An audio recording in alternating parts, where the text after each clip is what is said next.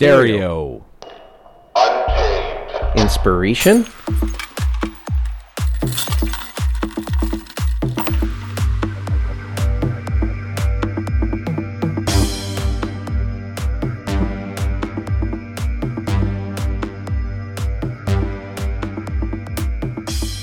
Hey everyone, welcome back to Unchained Inspiration. I'm your host, Reese7.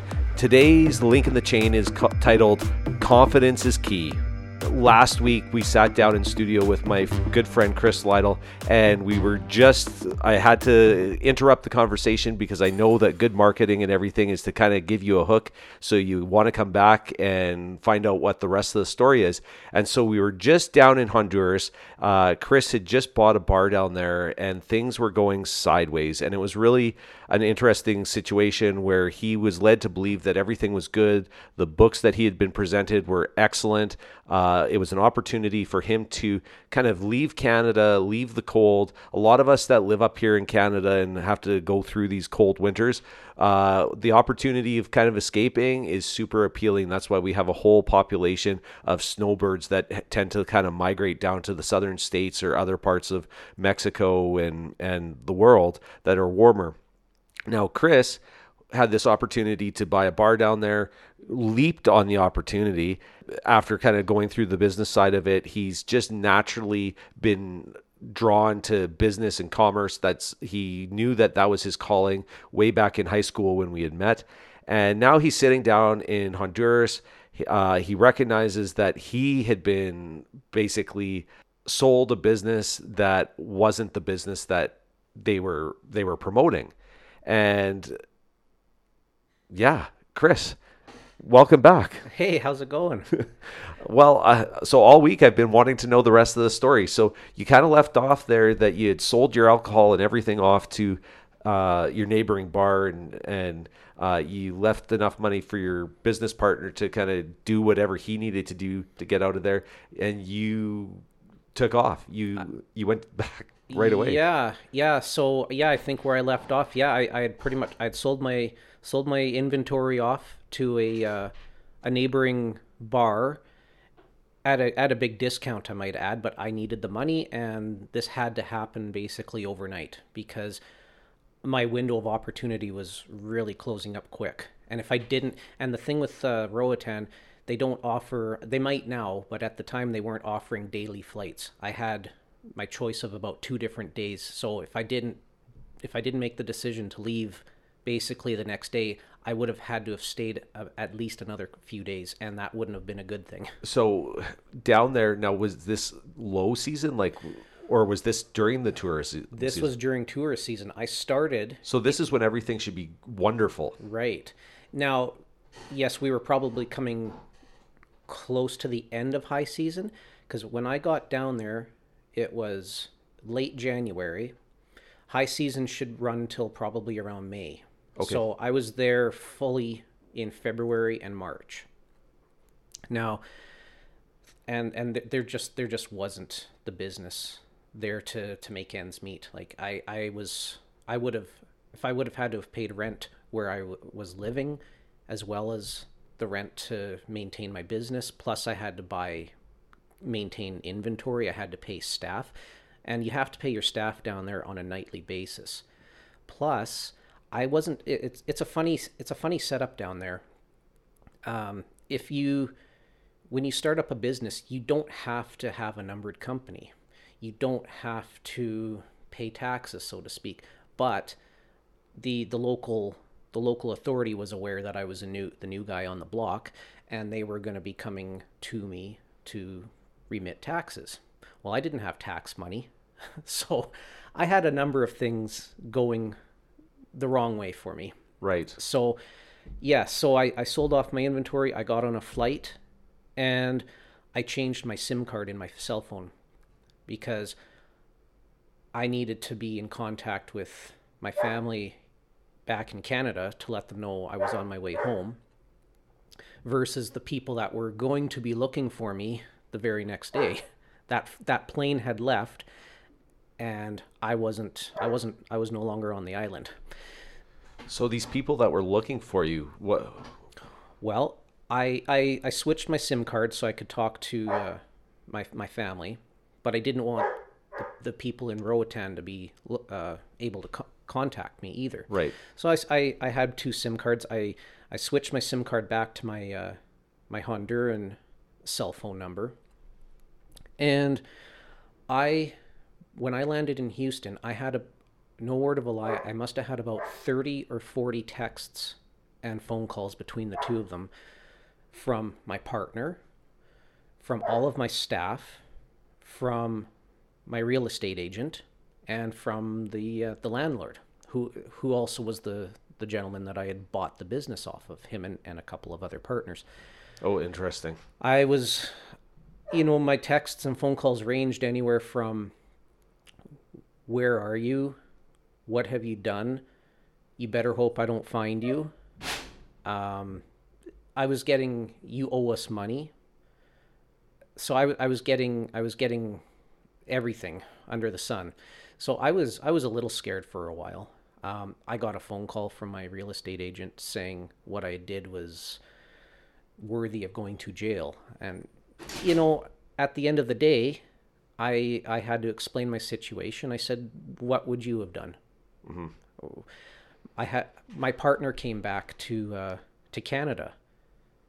So where, like, emotionally, where were you when you're reading these? Well, I was down and out. I had just gone from literally a business that had revenues of over $1 million. Now, with that said, you would think a business that does $1 million a year in business would just be making money left and right.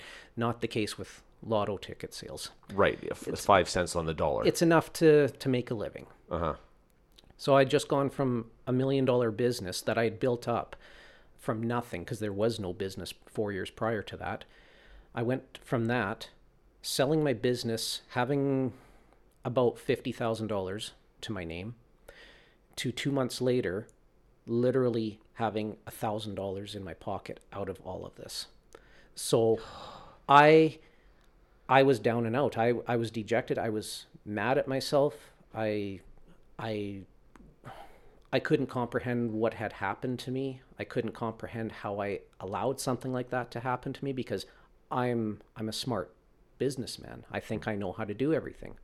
I think I did all my due diligence, and clearly I hadn't, but I guess I was naive on that end.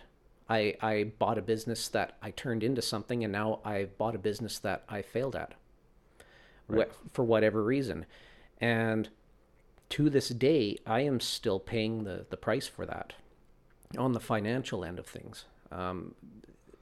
Believe it or not, it takes something like that can affect you for. I could only associate it with, like, so I've gone to school a couple of times, and so I've got a couple of degrees, and I remember coming out, the student loan I had taken out with the government here, they gave you, at the time, they gave you one option to pay back, and that was going to be what you were locked into until your stuff was done.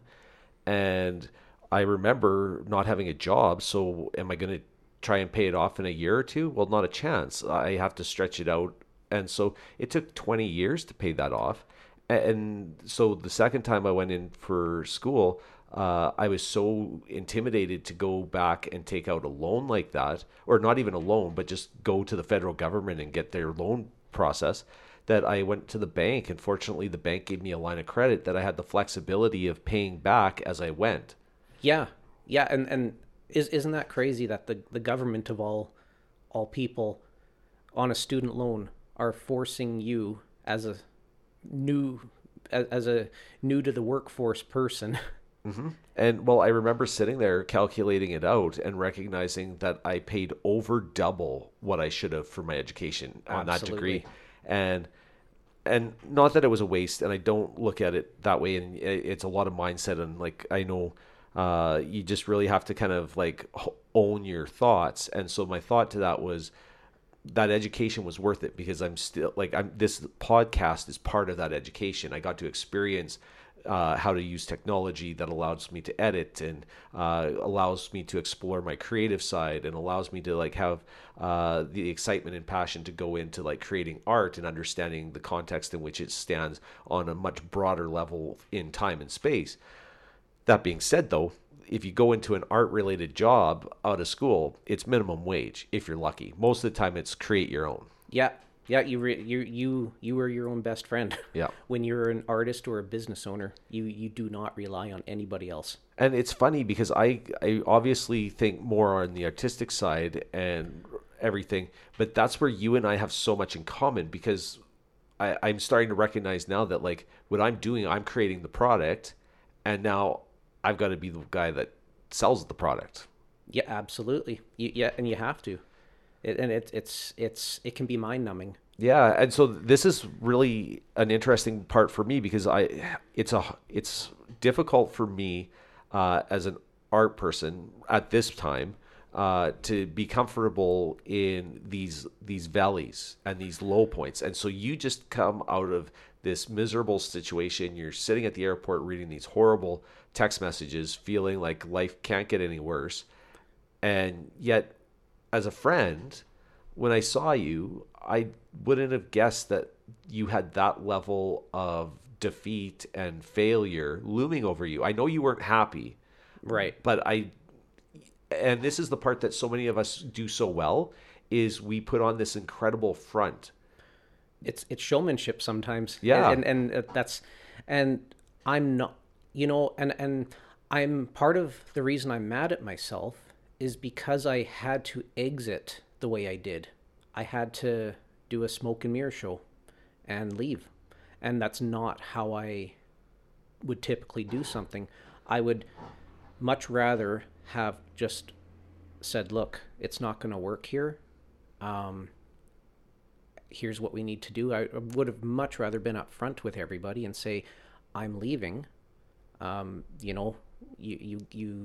You got what you got out of me, and I'm heading home. Yeah. But it just didn't work that way. So, and believe it or not, it affected my personal life. The mother of my children, she and I weren't together. It caused us to not be together for a couple of years. So there was a lot of consequences of me needing to experience life. Cost me a lot of the last decade of my life. Now, with that said, here we are, years later, 7 years almost later, and I'm back with the mother of my children. Right. You were able to repair that relationship. We repaired our relationship. I've, for the most part, forgiven myself. Am I still mad that I allowed myself to squander, for a lot of people, a once-in-a-lifetime chance to have some financial stability? Yes. But I also look at it now as, okay, that was what and who I was then. Would I have done anything differently with that money? I don't know, probably. But we don't know. Would I have been, if I wouldn't have done the move down to the Caribbean, and been happy with myself, if I would have never tried, I would be sitting here telling you right now that I squandered an opportunity. Right. Because now I wouldn't have known what that situation would have become. You would have lived on the whole sales pitch, and you would have just kept that momentum of that sales pitch you were given alive. I would have sold myself on an idea that I never completed. So I have to share this story with you because like you did the whole bartending thing down in the Caribbean. Yeah. And so my dad, and you know my dad very well. Yeah. And anyway, his favorite place to go is Barbados. So again, another Caribbean island, beautiful place, to the point that when he was wanting to retire, and he still hasn't retired, but he keeps saying that the place he'd like to retire is Barbados. And it's beautiful there, and I get it, and I can appreciate the fact that like this island life, and it's fascinating. It's so far south to us that you would think that you would just be dying of heat, but it was consistently 28 degrees all the time. Yeah, exactly. and that's what we don't understand being landlocked. Like up here, our temperature fluctuates 80 degrees throughout the year. So we'll see days in the plus 40 degrees Celsius all the way to minus 40 degrees Celsius. Where down there, you might see throughout the year a 5-degree fluctuation, and that's considered cold. Right, exactly. And that's for the full year. You might see 5 degrees difference. And so my dad finally convinced me that I needed to take some time off work and I should really go with him to Barbados. And this was 3 years ago now, and 2018. And I remember thinking, okay, I've always said that I want to spend some time with him. This is the perfect opportunity. All the stars aligned, and off we went. So we go down there, and I remember, and I wasn't in a great spot. I was just really down on myself, and that's something I struggle, is giving myself grace and allowing myself to forgive my choices.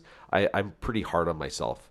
Oh yeah. And so we show up there, and my dad's name is Roger. Mm-hmm. And he keeps telling me about this pirate ship called the Jolly Roger. And he's like, we got to go. Like, we're going to book tickets. We got to go. Like, this, it's his favorite thing to do. And I'm like, well, fine. I just wanted to sit on the beach. Honestly, sit on the beach, just soak in the sea, swim with the turtles. Like, I really just wasn't there. And food. Beach and food. I have those two things. I'm the happiest little clam you've ever seen. You're living the life. That's right. So we're there, and I finally agreed. I think it was day 3 or day 4 that, yeah, sure, I'll join you on this pirate ship. And we get there, and my dad's like, well, you can jump in the water. Like, they'll go out to spots where you can swim and everything, and everyone's having a good time. But he insisted that we go up to the top deck. And at the top deck, some of the crew hadn't shown up, so they weren't going to open the bar up on the top deck. And once you bought tickets, you got free rum punch. And I don't know, have you ever experienced rum punch? Oh yeah. Okay. Yeah. So rum punch, the first glass of it is quite the sugary treat. Yeah. By the time you're on glass 3, you think you're going to have a diabetic coma. And my dad drinks this stuff like it's water. And he's up on deck, and they've got it fully stocked, but they don't have anyone to bartend. And he wanted to be up on the top deck because he's a smoker. Nobody's coming up to serve drinks, and he's getting kind of perturbed. Mm-hmm. He decides to help himself to go underneath the bar and stand back there. All of a sudden, people were coming back, and my dad kind of, like, when he's on vacation mode and he hasn't shaved, he's a little scruffier, and he's got this pure snow white hair, and it's blowing in the wind, so it kind of looks like Keith Richards a bit. Yeah. And he's incredibly tanned. My dad's inherited his mom's Italian skin. He's standing back there. Everyone's like, oh, do you work here? He goes, what would you like? And he knows the only thing that you can serve is rum punch because there's no other drinks up there. Yeah. So he just pulls me aside. He goes, there's no glasses up here. You need to go down and ask for cups. So I'm like, oh.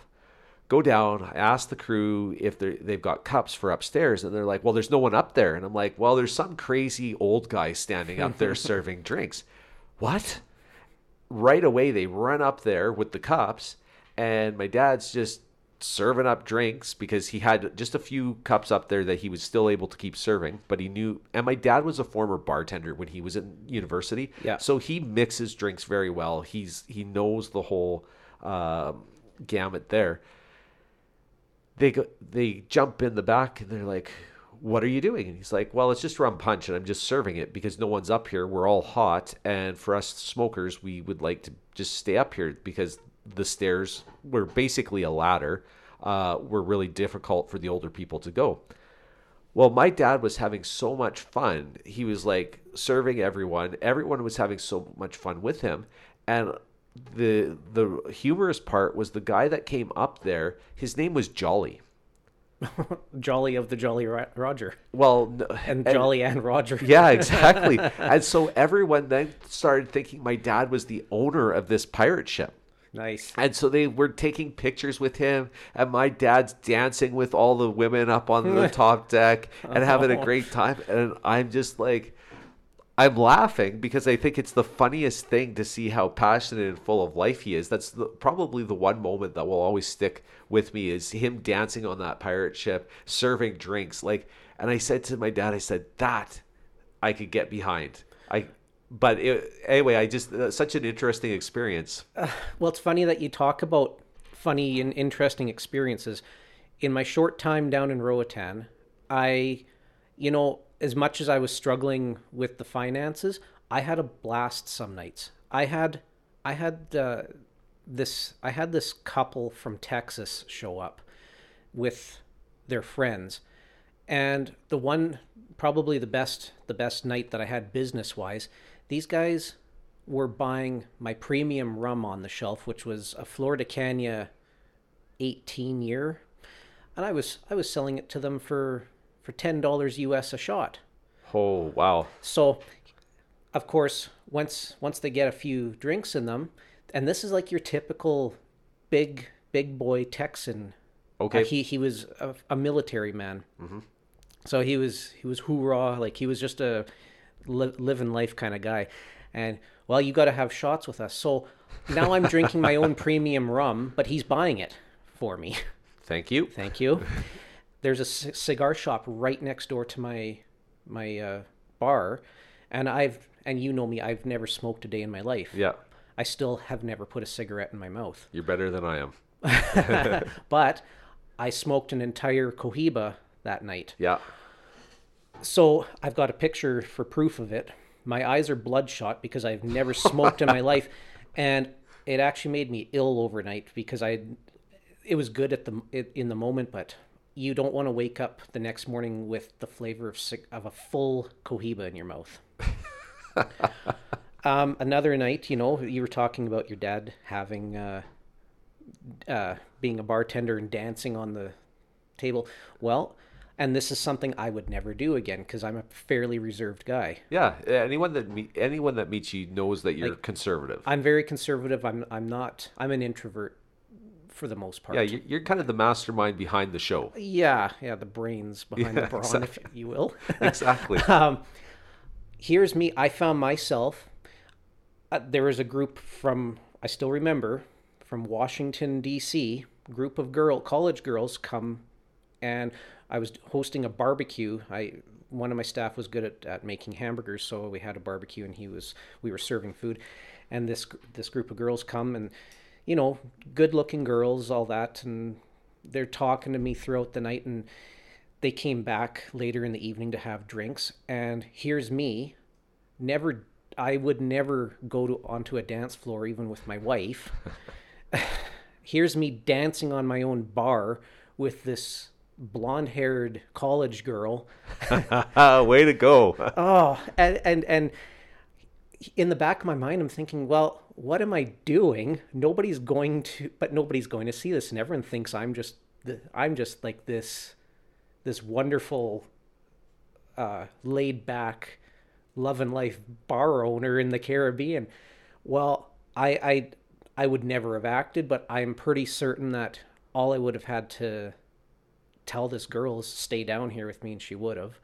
But it's just crazy, some of the things that happen when you're willing to allow yourself to love life. Right. Well, and I was just going to say, like, I remember going through some of my really intense schooling and stuff, having days where you just go to a party and, like, normally I'm not a partier myself, and then all of a sudden it would be the first drink was enough to just kind of like drop the edge off of everything. Yeah. And then everyone, it's the right combination of people, it's the right circumstances in life that all kind of just surround it.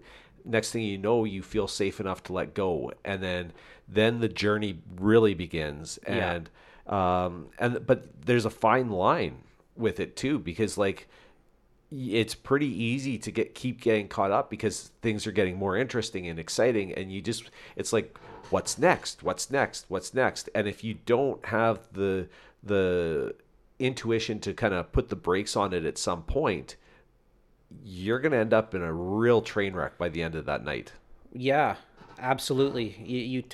You mentioning that your dad drinking the rum punch like it's water. When I got home from my flight coming back, my brother picked me up at the Calgary airport. First thing he asked me to do was take my hat off so he could see how tan I was, because as you know, I have no hair. Yeah. And I was pretty tan. I didn't see it, but he saw it right away. The second thing he said is, "What have you been doing down there?" He says, "You reek of rum." Oh, really?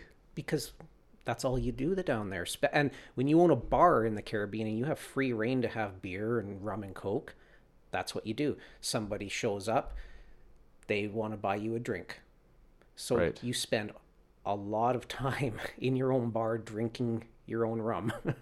And it took a couple of days for that to go away, because I was trying to enjoy life, but it didn't happen that way.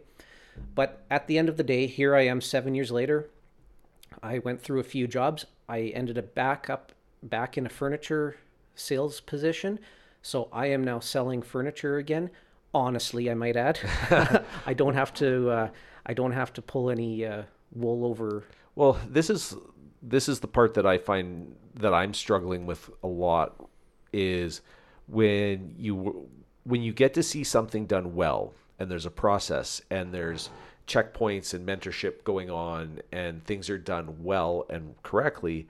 It's so easy to get behind it, because I remember you and I selling furniture together at one point. Yes, yeah, we did that. And I really struggled with it, because I knew the quality of some of that furniture being produced wasn't good for this environment. No. And the furniture, if you would have gone to a more humid climate, may have stood up better. But in a semi-arid desert where we live, that wood becomes so brittle, and things are unfortunately poorly put together, that I couldn't sell. And that was where my struggle was. And I remember talking to you at the time that I really struggle with selling things I don't have, like, actually want to get behind. You need to believe in what you're selling. Yes, exactly. Yeah, confidence is key in salesmanship. If you don't believe in it, it'll never work. Things aren't that bad in life. I've got a decent job. I've got a great boss. I work for an independently owned family business of almost 50 years. My boss is working his way out, and I think he's pretty much letting his business be run by his workers like myself. So Yeah. I'm getting to help. I wouldn't say I am running it for him, but I'm definitely a big part of. But see, I think this is the step that allows for success to happen, because you've got someone that's already in place that has established something, and now you got to work the ground level. You did really well, and you still are doing incredibly well on that ground level aspect, but you're now naturally being drawn up into more of the managerial ownership type of roles. Right. And that to me makes a lot of sense when you kind of do that grassroots kind of draw up to the top. Yeah. But so many big corporations now are like, they look so much towards the piece of paper you have and not your actual commitment from the ground level to the top. Well, and that's one of the things when I asked for a job where I work now, when I didn't have to put a resume in. He could see I was a mature adult. He asked me for some work history, what I'm all about, and he took this experience with me, being in the Honduras. He thought that was crazy, but he thought he's never known anybody else who's even given that sort of thing a try. Right. He said everybody knows somebody that's talked about it.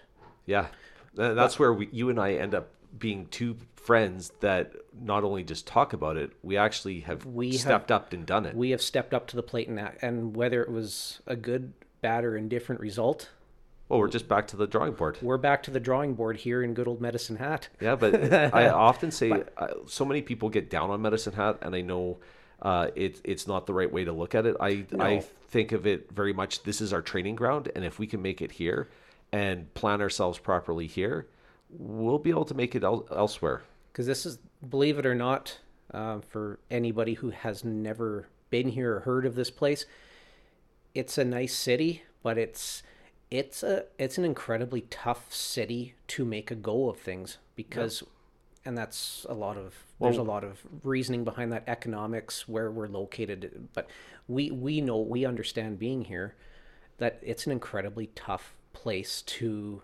find business success. But if you can do it, or you're game to go and do anything you want. Yeah. Well, I think honestly, any place that's kind of a desert is some of the toughest places in the world to be. Yeah. Because what do you have around? We're not in a touristy area. No, mind you, we've got some features which are nice, but it's for like, it's not what we depend. If we had to depend on tourism here, we don't have a 6-month tourist season. No, we might have 3. We're not a destination location. Right. That's, I guess, the best way to put it. I feel like we could go completely on how we could have a business strategy plan here on this thing, and it's I don't have the energy or the interest to go in that direction. No, I've got a lot. Well, we both have a lot going on. Now what I do is I buy, sell, and trade old coins and paper money. I know, I find that fascinating. And you know what? It's a hobby, but it's a hobby that I'm making money at doing. Right. And I enjoy doing it. It's an art form too. Like, that's why some of this coinage is so desirable, because of how rare it is and the condition it is. And well, yeah, and there's a lot of salesmanship in it. There's a lot of factors. So you're typically dealing already with people who know what you're talking about. So, but on the other hand, I still have to convince you. If you know what I know, I still have to convince you to pay me for my item. Right. Yeah. And salesmanship, we at the end of the day, we are all salesmen in no matter what we do in life. We're all. But it's recognizing it though. Exactly. We are constantly trying to sell ourselves and our circle of friends and family on us and what we do, and they're doing the same thing with us too. Yeah. So, you gotta find what you're passionate about and build on it, and salesmanship really isn't that hard, and being a business owner isn't that hard if you like what you're doing and you can build, and you recognize that you can build. You're always learning. Yeah. You never pretend that you know it all. Okay, so I can't believe we're already to the end of another episode. Quick rattling of the chain last week. We did it at the very beginning. This week, I was wondering, do you have anything that you'd want to collaborate on? I'd love to show you. I'd love to show you my world of coin collecting. Let's do it. Yeah, it's a fun hobby. If it was something that you picked up on, I think we could have some real fun doing it. You get to travel to shows, you get to meet all sorts of interesting people. I just want to see it. I actually want to just see you do a pitch. Yeah, sell me a coin. I'll bring one over next time. Okay, and I've got an ask of you, and it basically is a continuation of last week.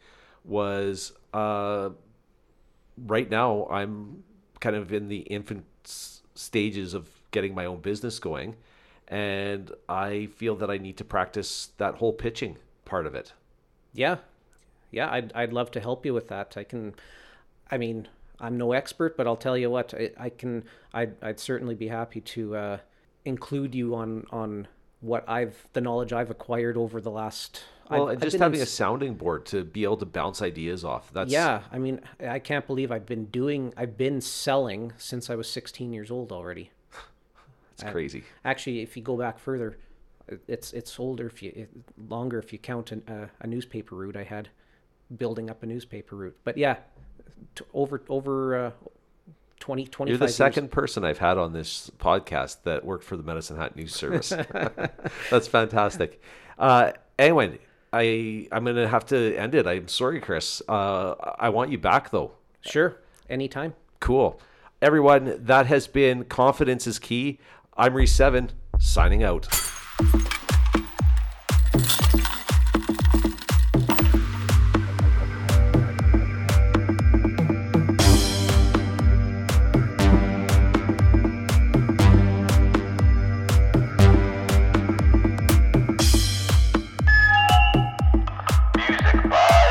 Jennings.